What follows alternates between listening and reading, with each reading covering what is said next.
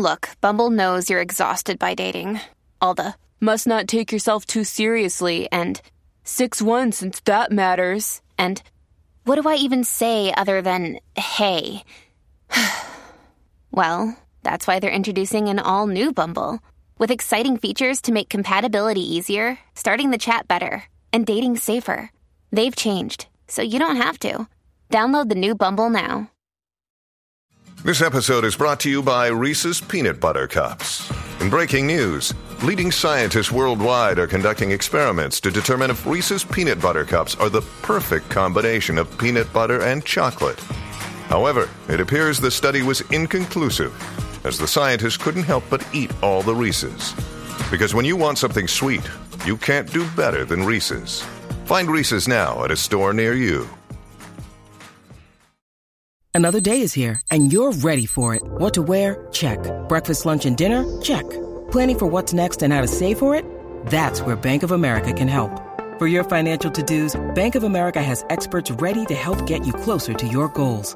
Get started at one of our local financial centers or 24/7 in our mobile banking app. Find a location near you at bankofamerica.com/talktous. What would you like the power to do?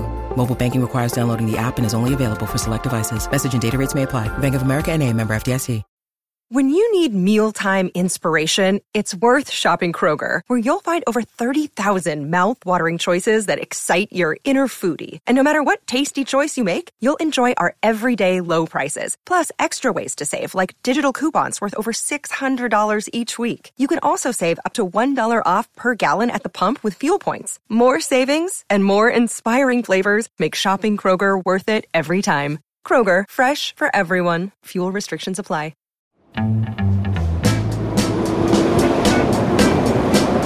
Everyone ready?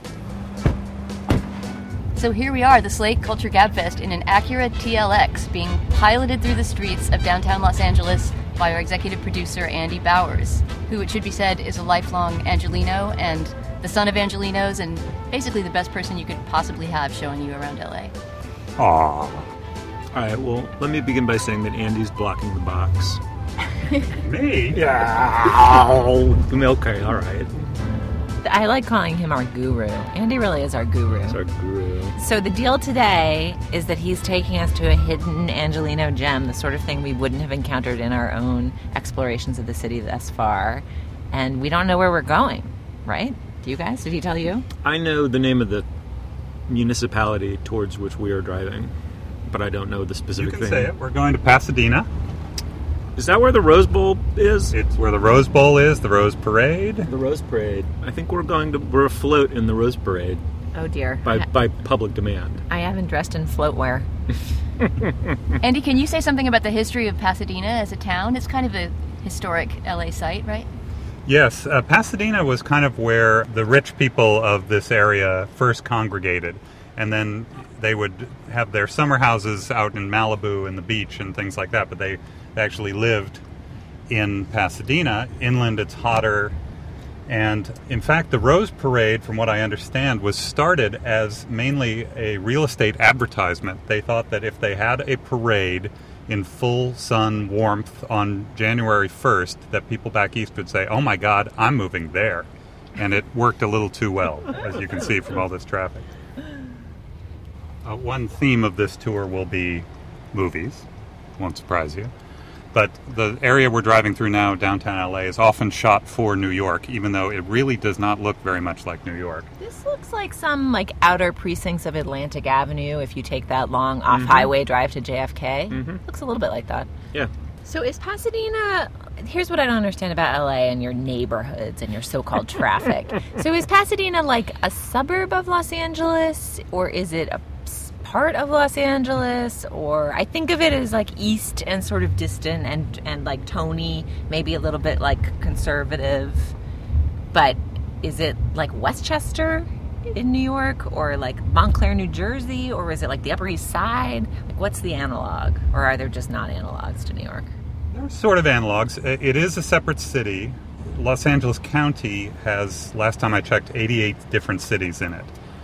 And so it's very confusing. For instance, Hollywood is part of Los Angeles. West Hollywood is its own city. North Hollywood is part of Los Angeles. Beverly Hills and Santa Monica are separate cities. but they're surrounded entirely by Los Angeles. So we'll pass through many municipalities on this trip and not even know it. By the way, over here to the left is Los Angeles City Hall, an Art Deco classic. Right there. It's even on the badges in Dragnet.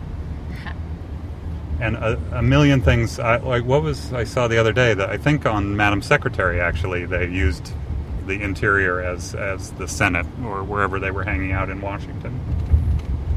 Can you see it? Mm-hmm.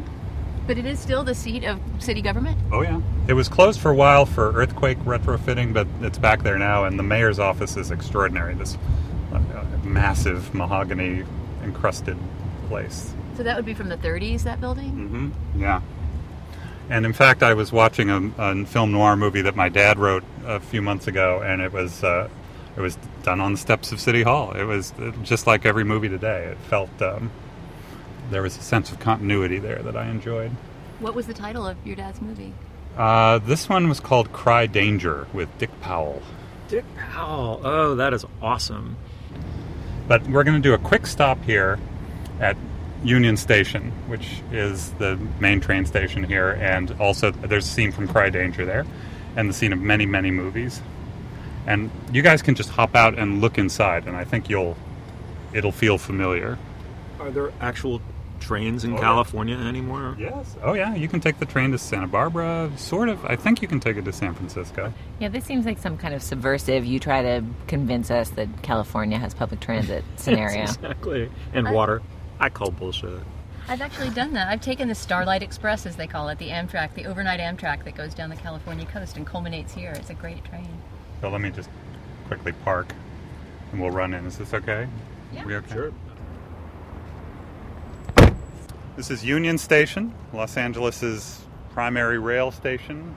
It's still functioning quite robustly, but it's more known as a movie location than a train station these days. Are all train stations called Union Station because of the Union Pacific Railroad? I'm going to say yes, maybe. Sounds plausible.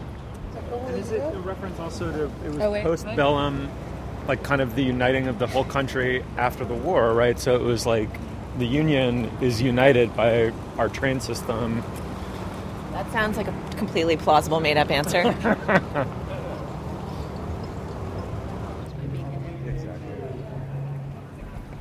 This part has been closed for years, and I only see it used in movies these days. It'll be anything from a bank to a train station to...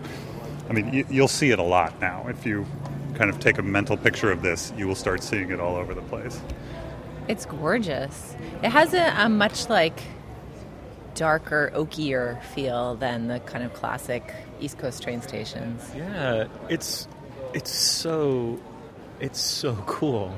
It really is so cool. It's such an amazing combination of heavy and light. This is a feature of Los Angeles architecture, especially from the earlier days, I think, before air conditioning, that it's often very dark. Bars are dark, restaurants are dark. It's because it's so sunny all the time that you need a little respite from that. Yeah. I feel like we talked about one movie that may have shot here, The Changeling, that like not very good Angelina Jolie movie. I feel like there were all kinds of train scenes, and that was set in LA.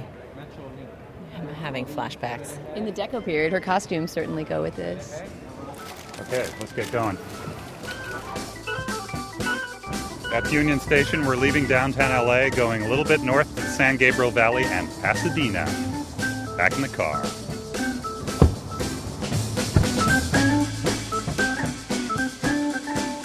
Guys, before we start, I have not yet bragged about the fact that I ended my evening last night at 2 a.m. by chatting up Stuart Murdoch, the frontman of Belle and Sebastian, in the swimming pool on the rooftop bar. Get out.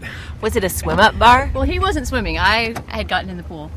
And he was sort of surrounded by people the whole evening. I thought, I'm not going to go chat him up, even though he just gave a beautiful, sublime show. But then toward the end of the evening, he was just standing by himself. So I went up and had like a nice 15-minute chat with him. You waited till he had his beer goggles on, and then you totally groupie slutted him. Dana. He's got very gay beer goggles, so I don't think that would do much for him. Were you wearing stylish beachwear, as you I was typically wearing do. a wet bathing suit with this dress over it. But would Stuart Murdoch really have beer goggles on? He would have, like, absinthe goggles on. Or Maybe he'd have Pete, like, Scottish goggles. Fernet Branca goggles. Lillet goggles. Can I tell you guys a secret? I don't really like Belle and Sebastian. Why would that be a secret? It's so obvious that people without interior lives wouldn't like music that was generated from the inside of a human sensibility. There's some combination of, like, it feels too jouncy for how thoughtful it is. But that's I what don't I love want about it. I love the combination of these hooky melodies with these kind of thoughtful, often sort of theological lyrics. There's this wonderfully contrived quality to all of their music, as if it's, some paisley trunk in, your aunt's attic.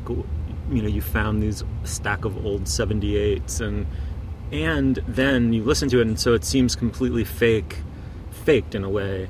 But then there's this undernote of, like, incredible acid to the lyrics that makes you realize it was kind of intended sincerely, even though it was contrived. It's completely sincere. I mean, having talked to him and seen them do this show last night that was very communitarian, where people invited to come up on stage and dance, and finally security men had to throw them off stage because Stuart Murdoch just didn't care if he was just surrounded by dancing groupies.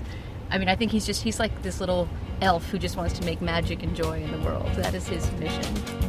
Oh, get me away from here, I'm dying. Play me a song to set me free. Nobody writes them like they used to, so it may as well be me. Here on my own now after hours. Okay, here we are. This was the destination. Do any of you know what this is, what we're looking at? It's sort of an Asian-looking pagoda house villa type thing. I do not know what this is. Frank Lloyd Wright, is it? It is not Frank Lloyd Wright. This is called the Gamble House. This was designed for David Gamble, one of the Procter & Gamble people, by Green & Green, Charles and Henry Green, who are do you even know who they are? No. This is fascinating, because out here they are huge. They are basically the progenitors of the arts and crafts architectural movement. And this is their signature house. And not only is it, copied all over the place, all over L.A. In fact, they have some in Berkeley, too. There's a frat house, a Green & Green frat house at Berkeley that the frat brothers apparently take lovingly good care of because it's such an architectural gem. But, we'll go up and look around this. But there's one other claim to fame that this house has, in addition to being an architectural gem, and let's see if you can figure out. Dana, all three of you should possibly from this recognize. perspective in the car, we can figure it out. Well, yeah, to the outside. Okay, so from the exterior, we can glean where we've seen the house. That's what you've seen before is the exterior. I don't think they use the interior. Can we ask some 20 questions? Sure. Was it on a television show? Not television. Was it in a movie? Yes. Was the movie made before or after 1950? After. Before or after 1970? After. Let's get out and look at it while we ask the questions. I bet we can narrow it.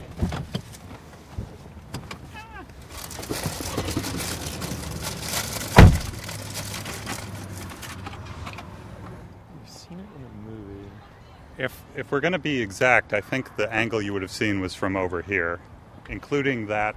Do you see that beautiful carriage house garage there? That would be part of our public knowledge of it. Yes. In Gone Girl. No, older than that. It was the Von Trapp's house in The Sound of Music.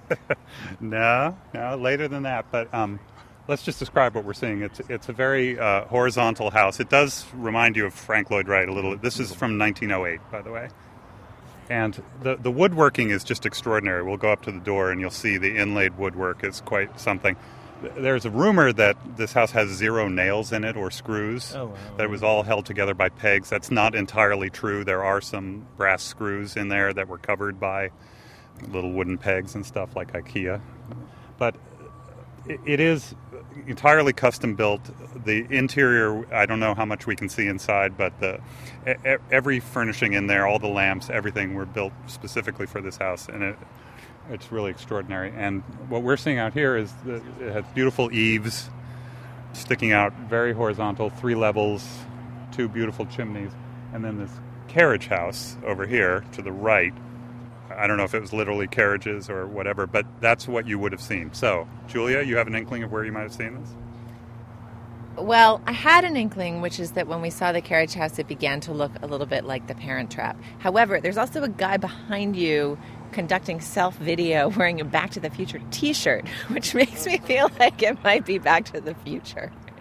This was the house of Dr. Emmett Brown in all three Back to the Future movies. And this is the house where he built his time machine. So the carriage house is the garage where the DeLorean lived. That's right. That was a good illustration of Julia's test-taking skills. She just reads the room, and she figures out a way around it.